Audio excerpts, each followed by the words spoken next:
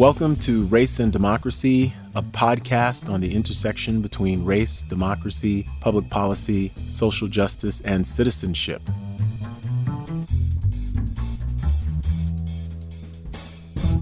Welcome to Race and Democracy. On today's podcast, we have a conversation with Dr. Liliana M. Garces, who is Associate Professor of Educational Leadership and Policy in the College of Education at the University of Texas at Austin and affiliate faculty, Texas Law School. Some of her recent publications include a co-authored article in Educational Researcher, A Comprehensive and Practical Approach to Policy Guidance, the Office for Civil Rights' Role in Education During the Obama Administration, and in the American Journal of Education, Addressing Racial Health Inequities, Understanding the Impact of Affirmative Action Bans on Applications and Admissions in Medical Schools.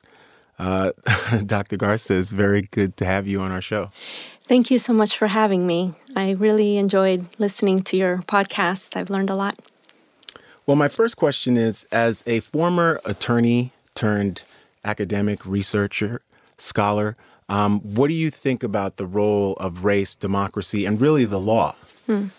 Well, as you mentioned, I am a recovering lawyer in some ways, and my work in education is really trying to understand how the law and education systems shape access and inequality for historically marginalized populations in higher education.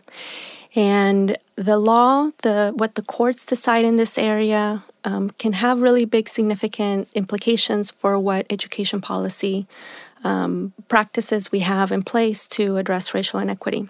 And when you think about those historically marginalized groups that you study, who are some of those groups?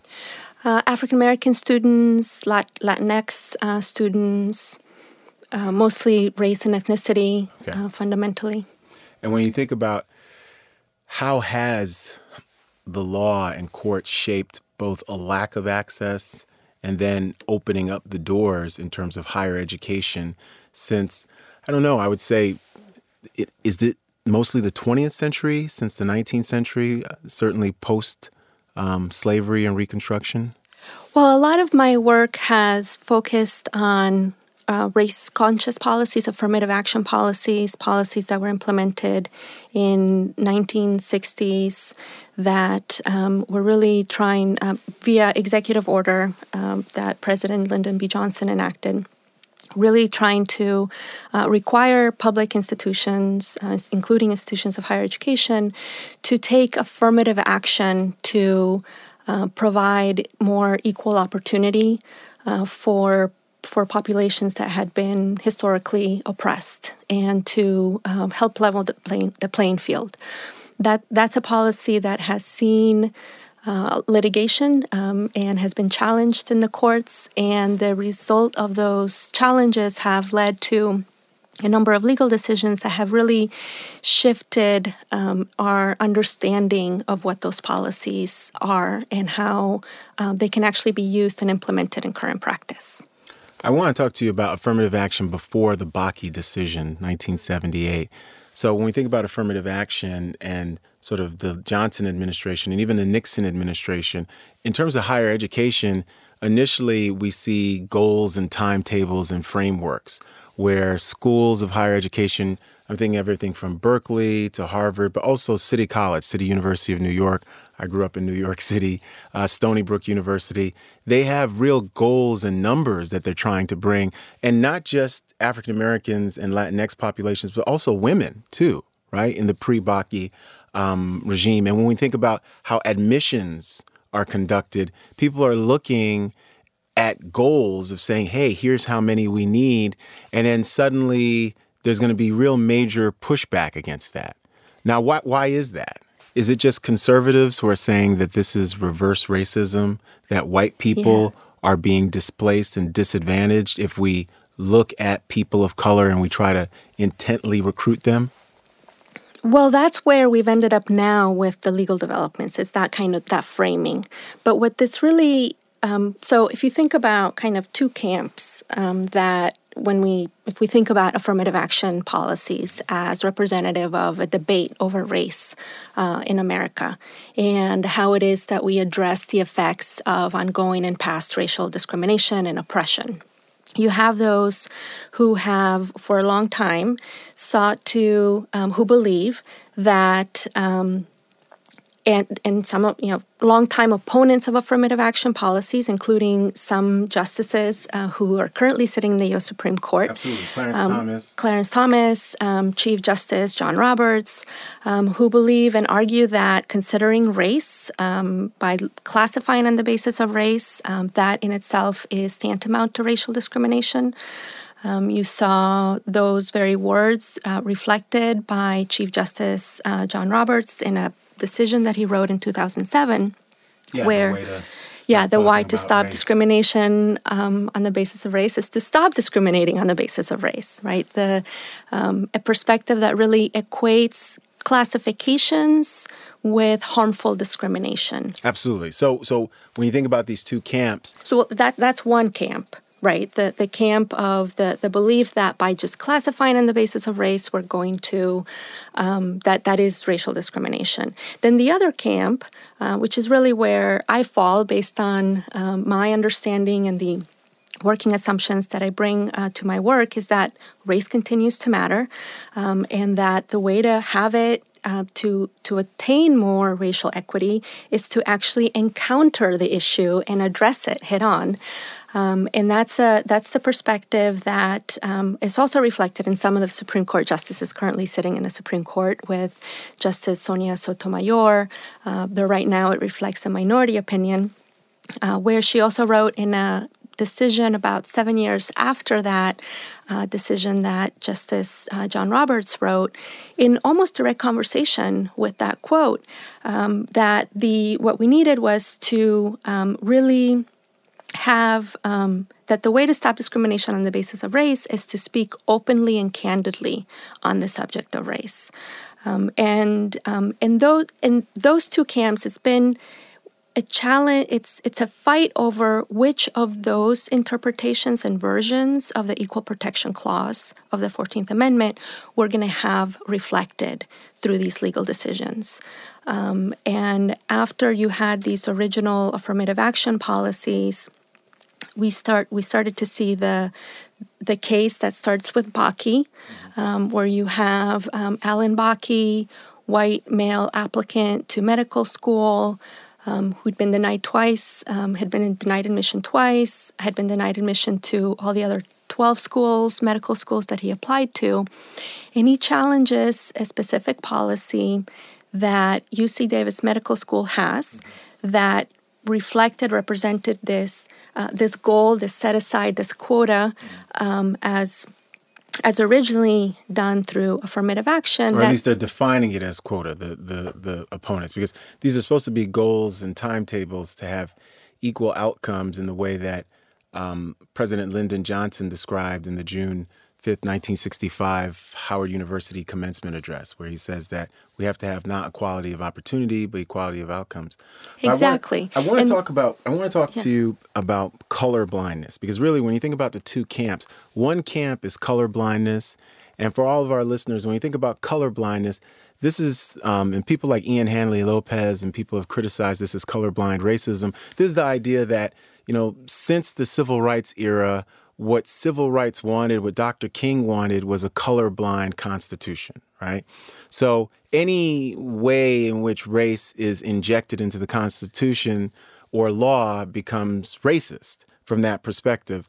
And what that perspective of sort of colorblind racism doesn't talk about is outcomes. So it says that we are sort of all equal by fiat. And then when we look at outcomes of educational access, how many kids are getting into UT, getting into Harvard, getting into elite institutions, if we don't find a number of Latinx and African American and other kids, we say, well, that just is because of some other reason. It's not racialized. So I want to ask you about how this colorblind philosophy has made it much more harder to argue in terms of civil rights litigation for racial justice and really to prove racial injury, not just in higher education cases, but in a number of cases, death penalty cases, Supreme Court. The standard has become so high. You have to almost have a smoking gun of people plotting and planning against people of color in a way that no longer occurs. So we can see institutional racism through outcomes, but the court wants even more in terms of to intervene. Yes, and the way that I think about it is the way in which the legal developments in this area that have to do with how do we understand what the Equal Protection Clause of the 14th Amendment requires, and how the interpretation of that provision has really made it much more difficult for institutions to achieve their goals. And the way that it's been done is through this chipping away through legal attacks on affirmative action policy in a way that has read a more colorblind approach of the Equal Protection Clause for institutions with very important and significant implications. We're not quite there yet in terms of a full colorblind reading of the Equal Protection Clause. That's what I think the current challenge is to practice, and we can speak about the current challenges a little bit more later, are trying to do. But this going back to this Bakke case, which is really pivotal in terms of how we understand the practice, because I no longer call it affirmative action. What we have in place is not those kinds of policies. It's a kind of race consciousness that it's a much more diluted practice. And that's Justice Blackmun who says that, it can be one of many different things. Blackmun, in that case, he says, you have to think about whether it's a kid who's from Nebraska or a kid might be African-American. He just dilutes and he mixes up sort of race, class, geography, and says it can be one of many things. And it's done through this interpretation of these provisions through a very concerted attack on these policies. The way that the Bakke case turned is that, at the time that the challenge was brought,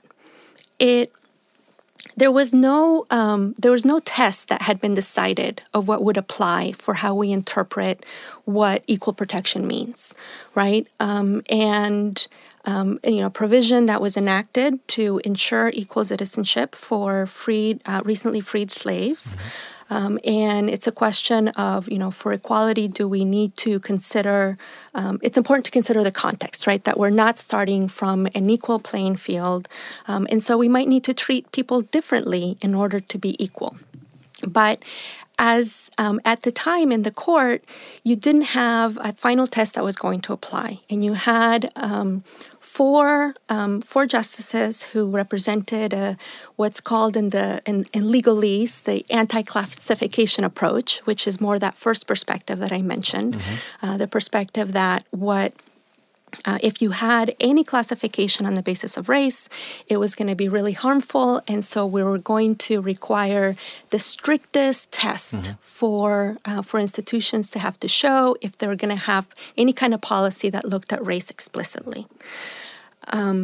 You had four other justices who had a different perspective, the anti-subordination approach, to use more legalese, that represent that second perspective, that actually in order for that under that perspective, the policies that look at race that are harmful are those that are intended to oppress particular groups, not those that are intended to achieve more equality, which is really what was at play with the policy at UC Davis Medical School. So the law can be color conscious in negative ways, but it can be color conscious in positive ways as well.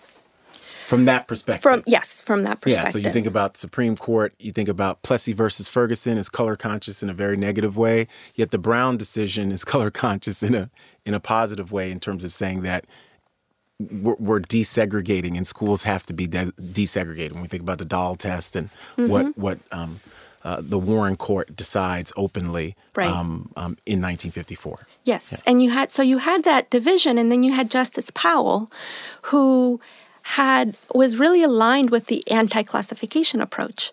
And as a result of his decision, we have the application of a very strict test called strict scrutiny that has a couple of components. One, it requires institutions to show that they have a very compelling interest for what they're trying to achieve through these policies.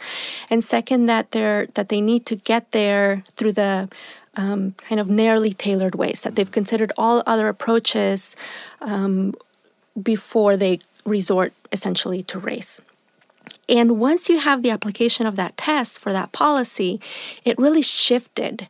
It provided a legal shift that then gave power for individuals to use the Equal Protection Clause as a way to challenge practices that were intended to promote equal opportunity for African Americans in our society, and equate that with potential practices that would be potentially discriminatory against whites. And that's where you then have this reversal of thinking of these policies as potentially reverse discrimination. And then it leads to a really important shift in practice as well for institutions where, because the court also, Justice Powell says, yes, we're going to apply this strict scrutiny test, so you have very, very hard tests for institutions to pass. And when it comes to that compelling interest that you can achieve, it can't be addressing the effects of racial discrimination, which is really what the policy at UC Davis Medical School was trying to do. It set aside 16 spaces out of a class of 100 for historically disadvantaged students in order to address the ongoing effects of racial discrimination. But Justice Powell said it couldn't have that policy to address that goal, that the goal could only be the educational benefits of diversity. And that in order to get there, it couldn't have these set-asides, these quotas, that it needed to be a holistic review of the applicant, where race was only one factor among many. So you have this different goal that takes you away from being able to look at racial discrimination more head-on and directly, but also ways that dilute the way that we might get there. Absolutely. So really, what's so extraordinary is really about a decade into affirmative action's practical application, the Supreme Court, and really white supremacy rears its ugly head again and really says we can't have these outcomes that are more equalized because that's somehow going to be discriminatory against, in Baki's case, white men. I think it's hugely pernicious and extraordinary in the sense of it's such a small window. And I know for African Americans, educational parity in higher education was coming by the late 1970s, so it's right around the time where if Baki hadn't happened, you would have had much more educational parity in higher education, including when we think about a pipeline for presidents, a pipeline for professors in all the STEM and all the sciences and humanities, a pipeline for administrators. So this is really not something by accident. This is really a weaponized public policy that's anti-Black and anti-Latinx as well. So this is really extraordinary. It is, and it's the use of the courts to do that within education policy in an arena that is kind of this anti-political arena, right? Because you don't need that kind of coming together from different interest groups to come to a certain outcome. It's a very strategic use of the courts to affect education policy. I want to ask you about the Obama administration, but I want to ask about, before that,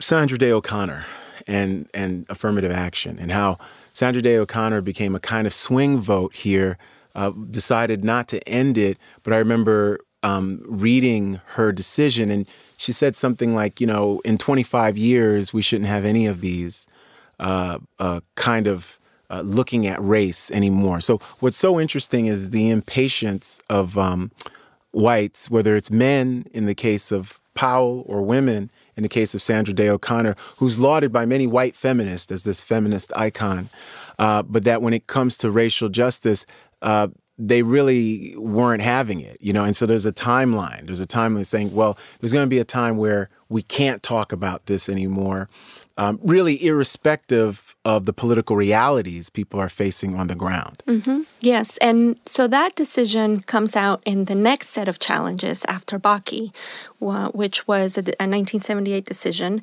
After that, you had these legal challenges by two white female applicants to University of Michigan, the undergraduate school, as well as the University of Michigan's law school. That's the Grutter and Gratz v. Bollinger decisions. And by that time, you had a much more robust body of evidence that supported the educational benefits of diversity. You had the social science community coming together to take advantage of this sliver that had been left by Bakke, which is the diversity rationale. And diversity is not the struggle for Black equality and Latino. Absolutely not. Latinx equality. It is not. Diversity. It's diversity, and after Bakke, it was diversity very broadly defined as well.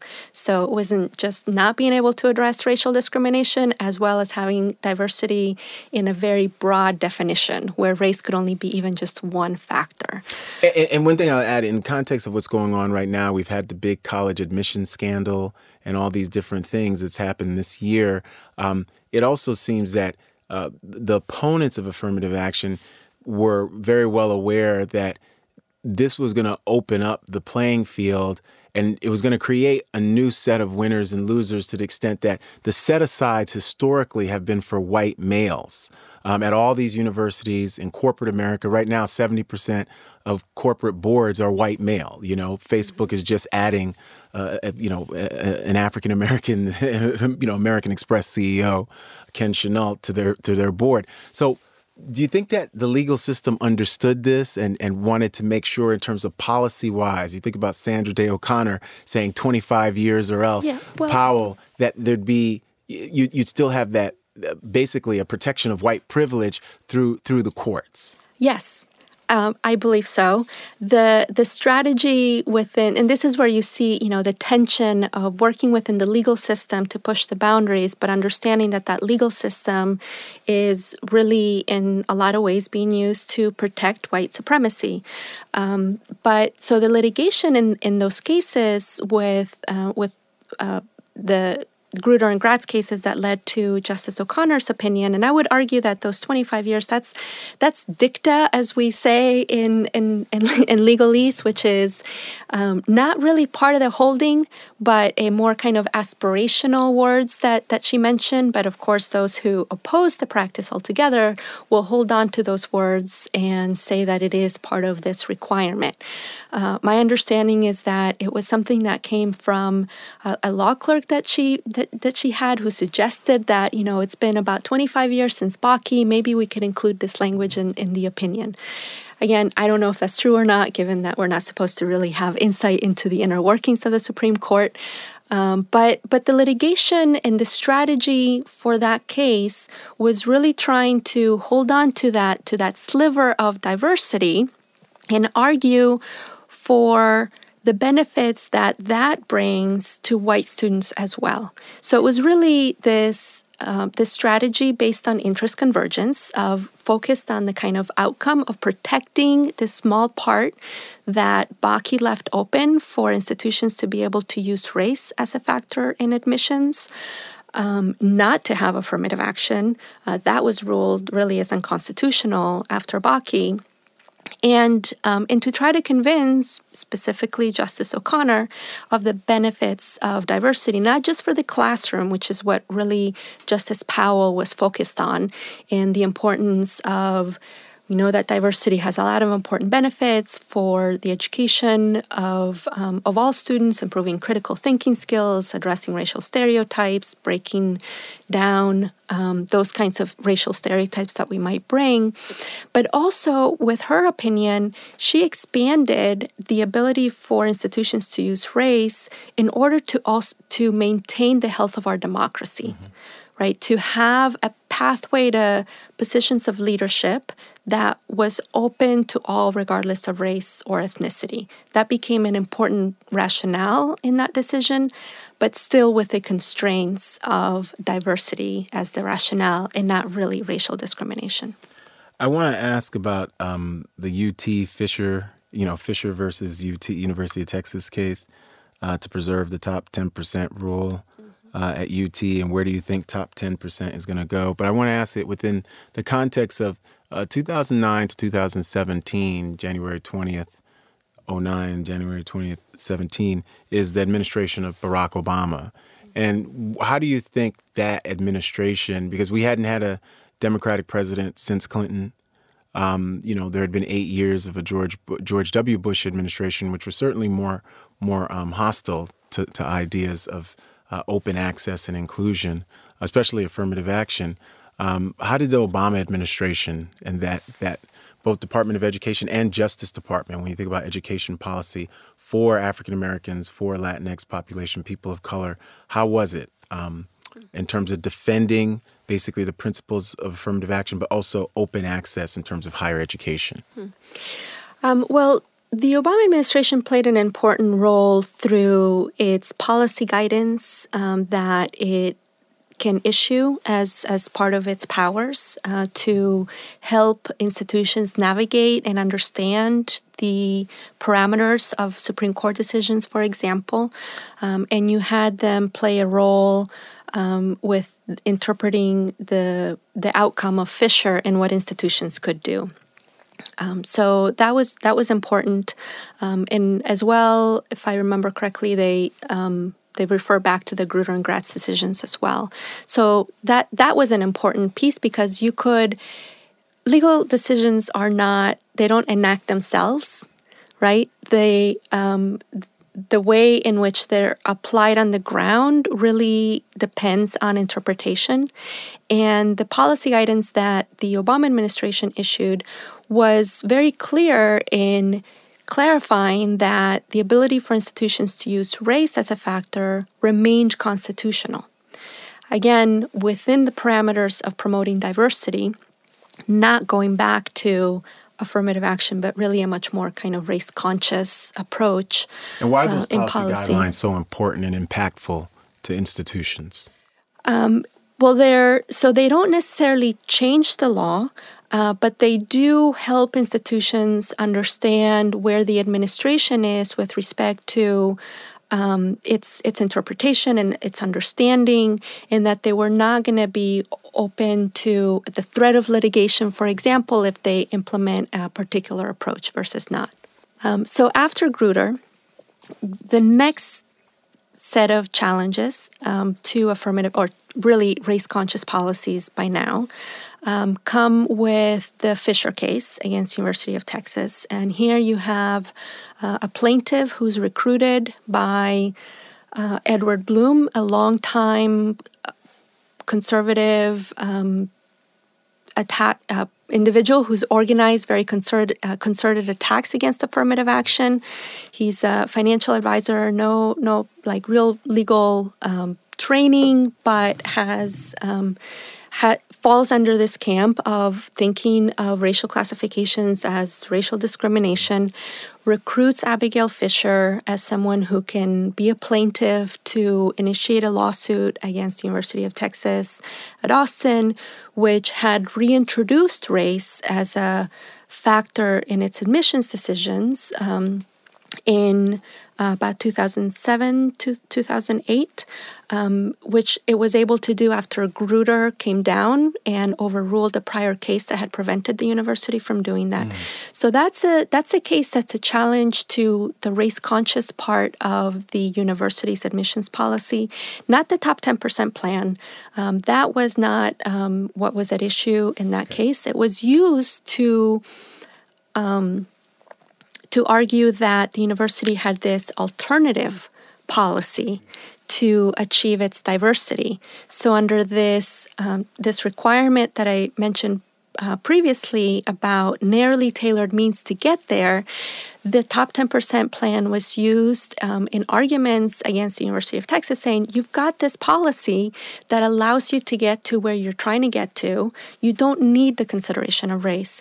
And UT seeks to defend that through a lot of evidence showing that the top 10% plan is not helping it realize its goals.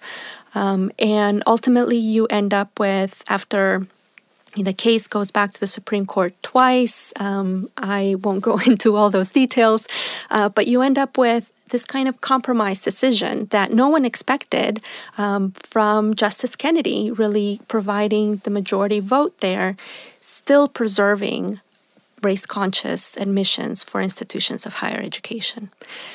While those challenges are happening and they're going back, go to Supreme Court once, it gets sent back to the Fifth Circuit, it goes back to the Supreme Court, they agree that it is constitutional. In the meantime, you have Edward Blum initiating a new round of challenges to the policy, recruiting through the Students for Fair Admissions, which he begins, advertises through websites to have Asian American plaintiffs in a new case against Harvard University, also seeks new plaintiffs in a case that is now making its way through the courts against UNC Chapel Hill as well.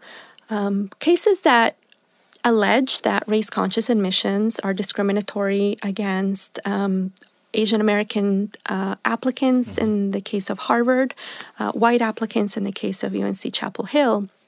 But what that really represents is, again, a concerted effort to get back to the Supreme Court on an issue that's already been ruled on various times and have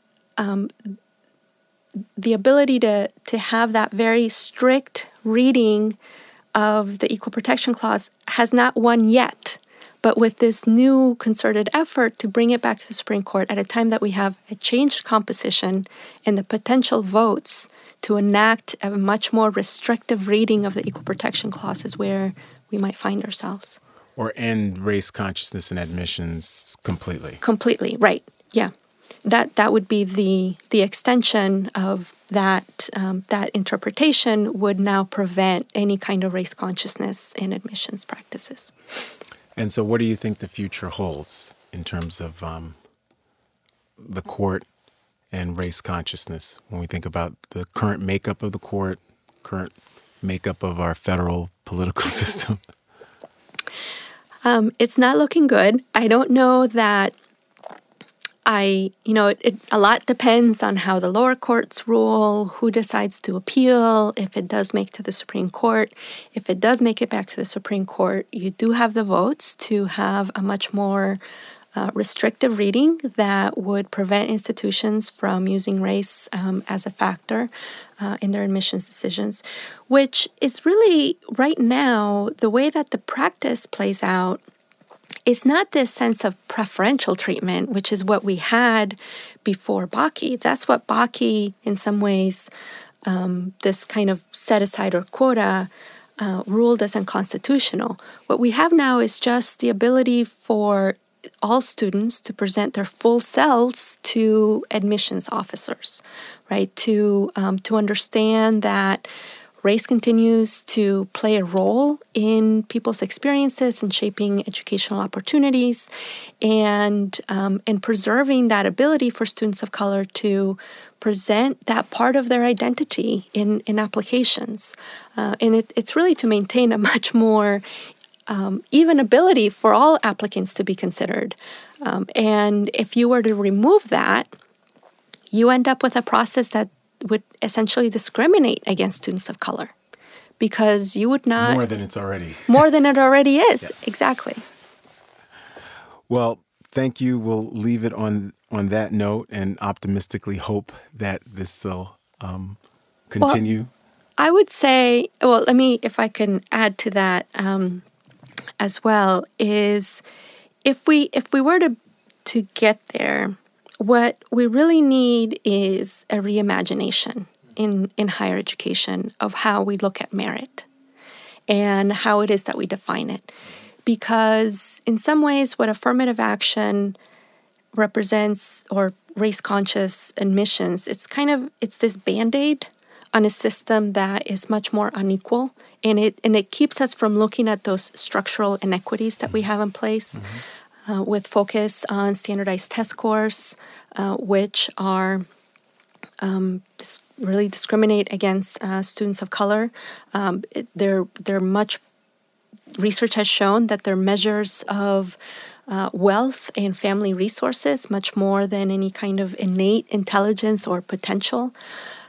We have other practices in place that really favor the wealthy white applicants, like legacy preferences. So if we could reimagine merit and align that, the factors that we use in admissions with the factors that we might value for institutions of higher education within a democracy, then we might have a very different kind of system that would not require, that wouldn't be based on thinking of race-conscious admissions as this piece that is really just a very small Band-Aid to a larger problem. All right, we'll end on that optimistic note. It's been great talking to you, Dr. Liliana M. Garces, who is Associate Professor of Educational Leadership and Policy in the College of Education at the University of Texas at Austin, and also affiliate faculty at the Texas Law School, and really an expert in race, higher education, and the law, and access to students of color and other marginalized groups. It's been a great conversation. Thank you so much for joining us. Thank you so much for having me, Peniel.